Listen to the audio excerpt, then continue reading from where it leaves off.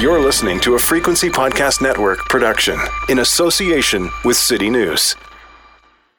The World Junior Championships of men's hockey begin today in Edmonton. This tournament will be very different than in past years.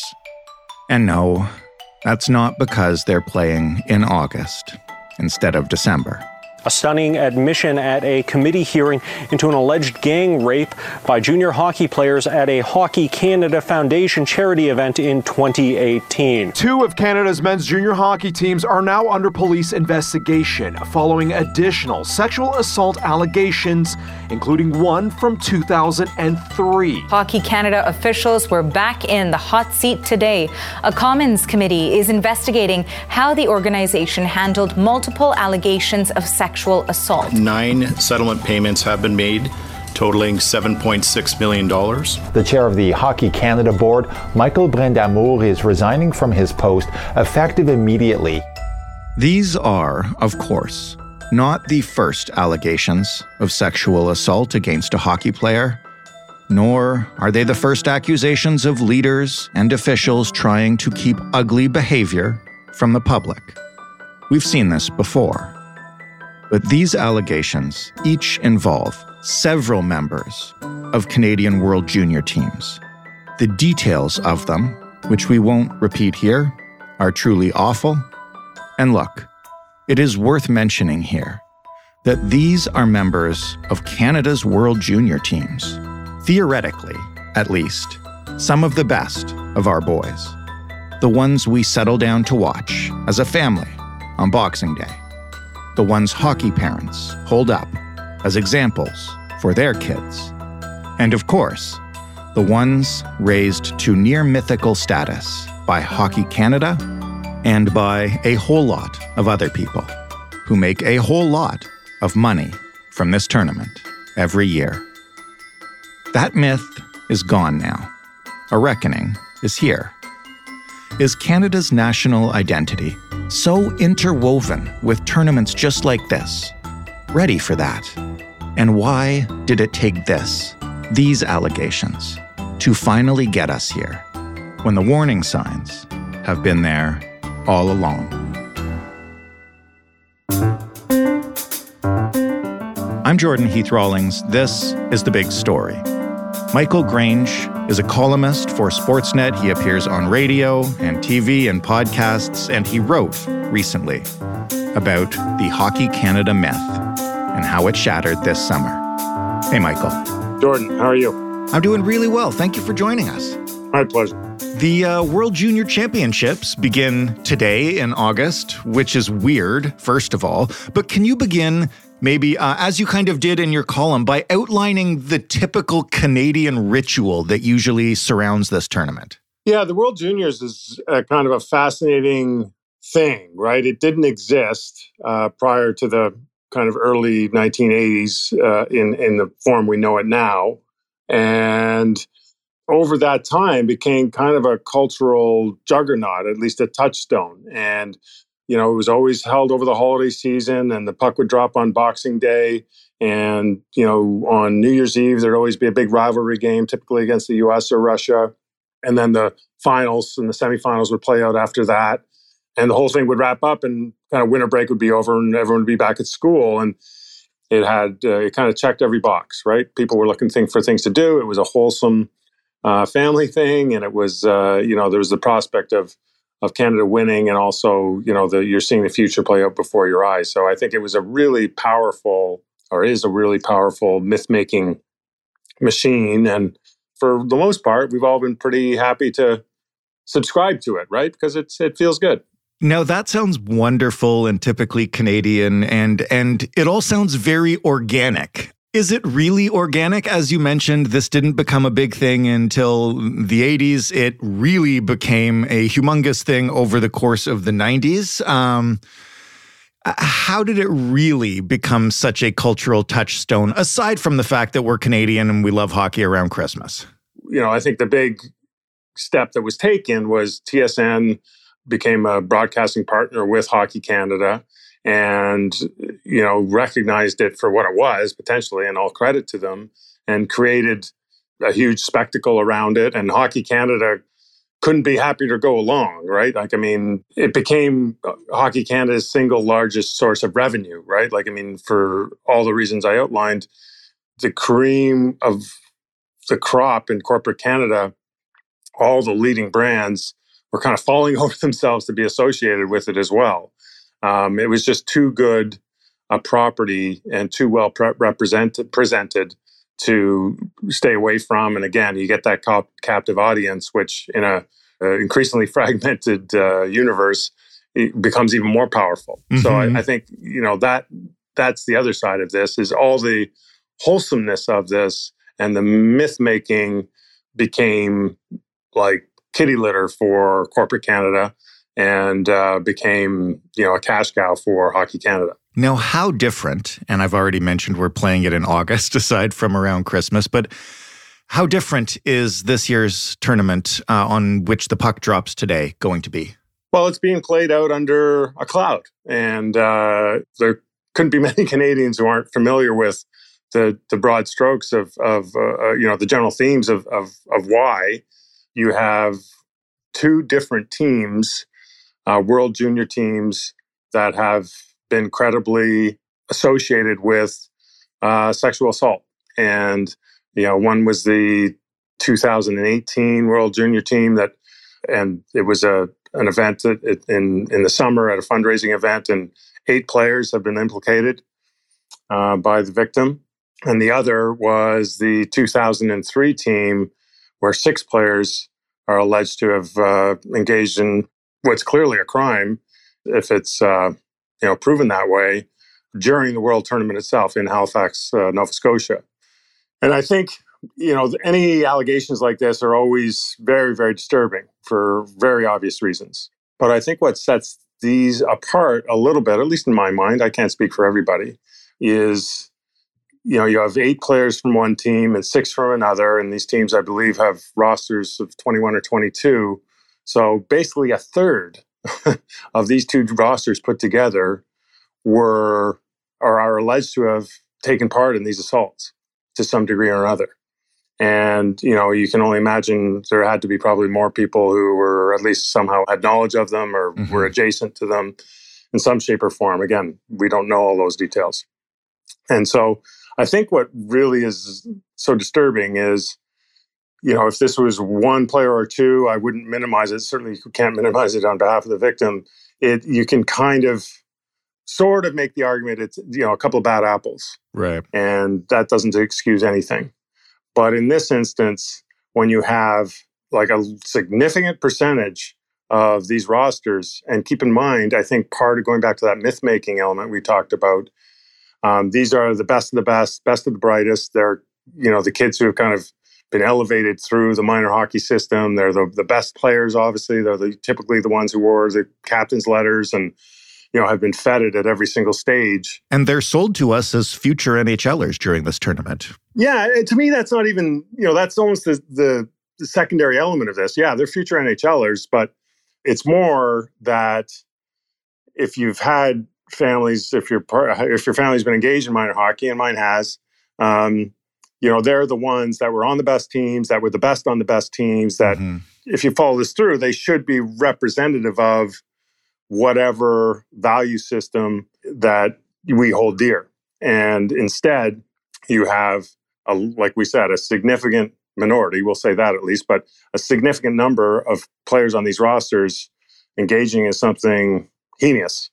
And, and then the fallout from all of that, where people either knew and didn't say anything, people have been hesitant to come forward, and all the things associated with that. It's really hard to look at the event that's unfolding this week, and certainly it'll be maybe resonate even more when they get back on schedule at Christmas 2022-23, and look at it exactly the same way. Like, it's going to be very difficult for the broadcasters and Hockey Canada, and obviously the sponsors have made their feelings known, to kind of sell and for others to buy in to this myth that has made this thing such a juggernaut in the first place. And we'll spare listeners the details of these allegations. They're readily available.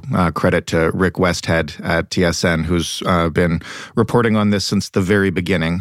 But these two scandals obviously are the worst news to come out of hockey recently, but also can you maybe explain the fallout that myth has seen since these allegations were revealed? Because a number of things have happened.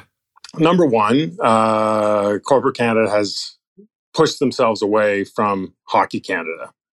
So, all those brands that have been so closely tied with junior hockey and the World Juniors have put themselves at arm's length. They haven't exactly divorced yet, but they are separated. Right. The Canadian government, through their parliamentary committee this summer, has taken a fairly unusual step in terms of the speed of which all this has happened. And, the season, right? MPs like to take their summers off too. And, that they've been in session, I believe, twice, and they expect to be in session again in September, investigating, what Hockey Canada knew, what steps they took to address these issues. If there was a cover-up, to what extent it went on. And, I think it's fairly evident. I think there's been at least one resignation. I think there's, likely going to be more to follow. But, Hockey Canada is being, they're being tested. They're being thoroughly, examined for what systemic elements may have led to this kind of thing and what systemic elements have prevented it from being dealt with earlier. It's only come to light because other people have brought it to light. We were in this process with the 2018 team and then the 2003 incident. I don't know what the right way to say it is, but if anything, seems even more egregious, more nightmarish, and that came to light. And, now criminal investigations in the case of the 2018 team have been reopened. It was originally investigated and shelved. And then I think it's been open for the first time in the Halifax situation. So there's a lot more to come.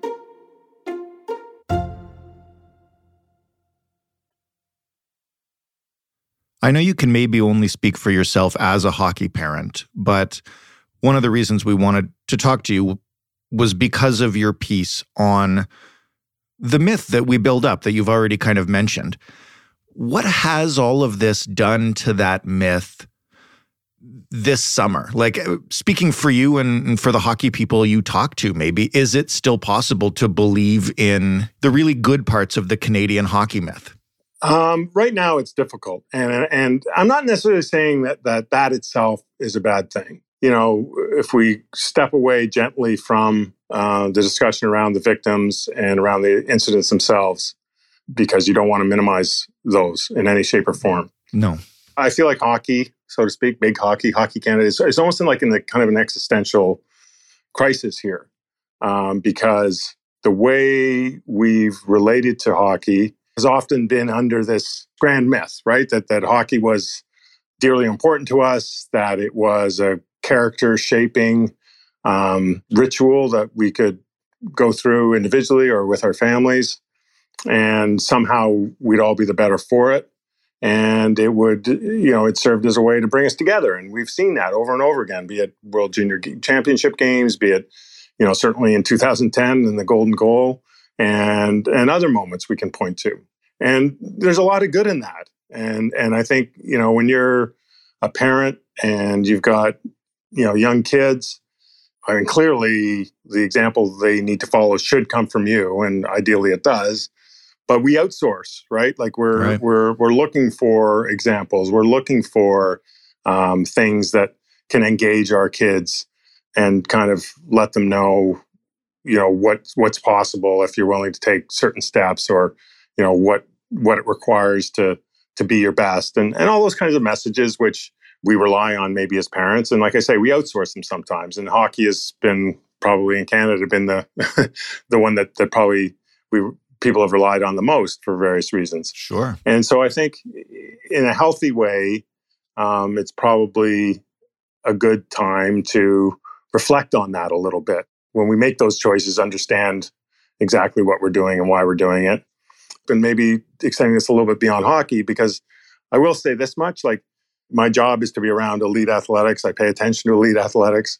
And I think anyone who's kind of been witness to, I guess, how the sausage gets made, so to speak, you have to understand, like, name a sport and we can find a scandal, be it swimming, gymnastics, skiing. We can all go down that list. So I think hockey sometimes, because of its prominence, it takes a lot more heat routinely than, Right. and I think a lot of other endeavors get off kind of lightly in this respect. I'm not sure there's anything particularly unique about hockey that creates scandal. I think the scandals are there and we pay attention to them because they're hockey. And we're talking about, the fabric of a country, and there's a kind of a nation building element that hockey is traditionally associated with, going right back to, the Summit Series in 72 and maybe even before that. And, the myth of, Gordie Howe on the frozen ponds in Saskatchewan, right? We've invested clearly a lot of our national identity in this. We have. And I think there was a lot positive that came out of it. But I think the identity of the country is changing by the minute. And the timing of this for hockey is challenging because, when something like this happens, it gets harder and harder for them to sell their story. And I think typically would get a little bit harder for people to buy into that story. And I should add this as a caveat, like the kids and families who are involved this week in Edmonton and who are going to be involved in December, January in Halifax, they don't deserve any of this, right? Like none of their boys have been accused of anything. Yeah. And, I happen to know several of the families, and they're great people who've done everything possible they can for their kids. And, it is a shame that, through reasons completely independent of them, there's their moment, which should be, a glorious moment, because it is a very special thing to reach this level, is somehow sullied, right? So we should mention that. But I think going forward, it's going to be a challenge for Hockey Canada to maintain its primacy. And, and for every event like this, it's going to make it that much more difficult still. How did this myth survive for so long in the first place? Because we've been doing this show for 4 years, and I think we've done a couple of episodes every year about scandals in hockey, whether it's abuse, dressing room culture, silence from coaches and management who should probably be speaking out. Like, this is, the scale of these allegations is different, but this doesn't actually feel like that different from some of the stories that have emerged from professional and high-level junior hockey over the last several years. Yeah, I think that's a fair observation. My answer to that would be, I think things have been chipping away at hockey for a long time now. And it's, there's even broader cultural forces at work than like kind of bouncing from scandal to scandal. Mm-hmm. So how has it continued? I would say so many things that have happened before. I think you can kind of make the case that, sure, there's some bad things going on in hockey, but when they do surface, they're more, you can kind of isolate them as one-offs or exceptions, accurately or not, and fairly or not. And I think why this one is different is because, to me, there's a couple of things. One, it is this is the pinnacle. This isn't, a junior hockey team and, kind of somewhere in Saskatchewan, or, it's not one rogue individual. Right. I go back to the numbers and to the silence, and that it's occurred like under the umbrella of the most singularly elite, special, pinnacle moment for the sport outside of, let's say, the Stanley Cup final. To kind of extend it a little bit, these are kind of all our sons, right? Like, sure. These are, if you've got a kid in hockey and a kid in elite sports, like, it's very easy to kind of relate to the journey some of these guys on, fairly or not, or accurately or not. Just speaking for myself, what is so deeply disturbing about this, and again, I'll leave the issues that the victims are dealing with, aside, right? Because that's a different category. But I think what's so troubling is, a big reason why we value sports so highly, and in Canada we value hockey so highly, is that it is character building. It is leadership development. It is understanding that you've got to stand up and stay strong under a certain amount of adversity, sometimes a lot of adversity. And the concept is, testing yourself in these kind of false constructs, which is what they are, right? Like, these things really aren't attached to anything significant. Right. But if you test yourself, you're better able to go out into a world that's kind of crazy and unpredictable, and you can do so with a bit of confidence. And maybe as parents, you can send them out into the world with a little bit of, hope, right? That things are going to be okay. And so what really bothers me is that of the 8 kids on this 2018 team, or of the 6 kids on the 6 kids who are now well-grown adults on the 2003 team, and anyone who's adjacent to any of those events, no one stood up and said, guys, this is ridiculous. Guys, this is bad. We got to stop. This isn't right. Not one. And if I was in a decision-making place for hockey, if I was in a decision-making place for sport, that's what I would zero in on, is things do go off the rails sometimes. And they only stay that way if no one says anything. And I think if you're a parent looking at all of this going, you invest in this so that your kids become better people and better prepared people. And instead, you have, in one case, 8 of the best and brightest, most gifted, talented, hardworking, dedicated among us, and not one of them stood up for the victim in real time. And subsequently, when people have spoken up, it's generally to say, it wasn't me. And then in the 2003 case, same thing. And that really should cause people to wonder, and should cause people within the hockey firmament to wonder, what messages are we really delivering? How are they being heard? Who is delivering them? Why are they not the right messages? And, so often, being part of a team, and hockey, I think in some ways quite rightly, is viewed as the ultimate team sport, because, you're only as good as your weakest link. People do have to buy in and sacrifice. And these are wonderful things. So why then, with all those principles so deeply ingrained in theory, why does it only apply to your team and your teammates? Why can't it apply to people weaker than you, people who need you in a crisis? And, I think that to me would be something that Hockey Canada really needs to examine. And, I know they're doing a lot of stuff around consent training and diversity and inclusion training. I know they're really trying to kind of, if they haven't already, to try and get ahead of on some of these issues, which is admirable. But I think it boils down to being able to stand up, see what's right, see what's wrong, and speak up. And I think if one person in either of those environments had the conviction to recognize what was going on, why it was wrong, they can't all have been comfortable with it, and speak up, so much of this could have been avoided. And the trajectory of the lives of a couple of victims probably would be very different today.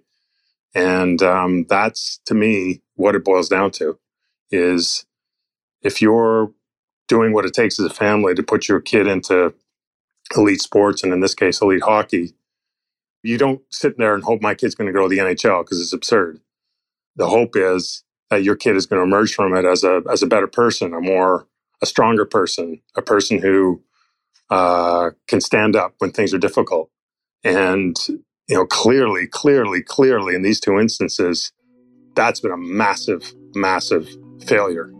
And that's, to me, the heart of what needs to be fixed. That was powerful, Michael. Thank you for this. And I guess we'll see if anybody says anything at this World Juniors, or if they just try to ignore it. Thanks for having me, Jordan. Michael Grange of Sportsnet. That was The Big Story. For more, head to thebigstorypodcast.ca to find, yes, those several other episodes that I talked about bad behavior in hockey. The red flags have been flying for a while. You can talk to us on Twitter at TheBigStoryFPN. You can also email us. I'm sure some of you will want to after this episode. That address is hello@thebigstorypodcast.ca. And of course, you can call us up and yell and scream or just thank us for doing a great job. Phone number is 416-935-5935. You can find The Big Story every single place you get your podcasts. You can rate us, you can review us. And of course, please do pass our show along to a friend. Thanks for listening. I'm Jordan Heath Rawlings. We'll talk tomorrow.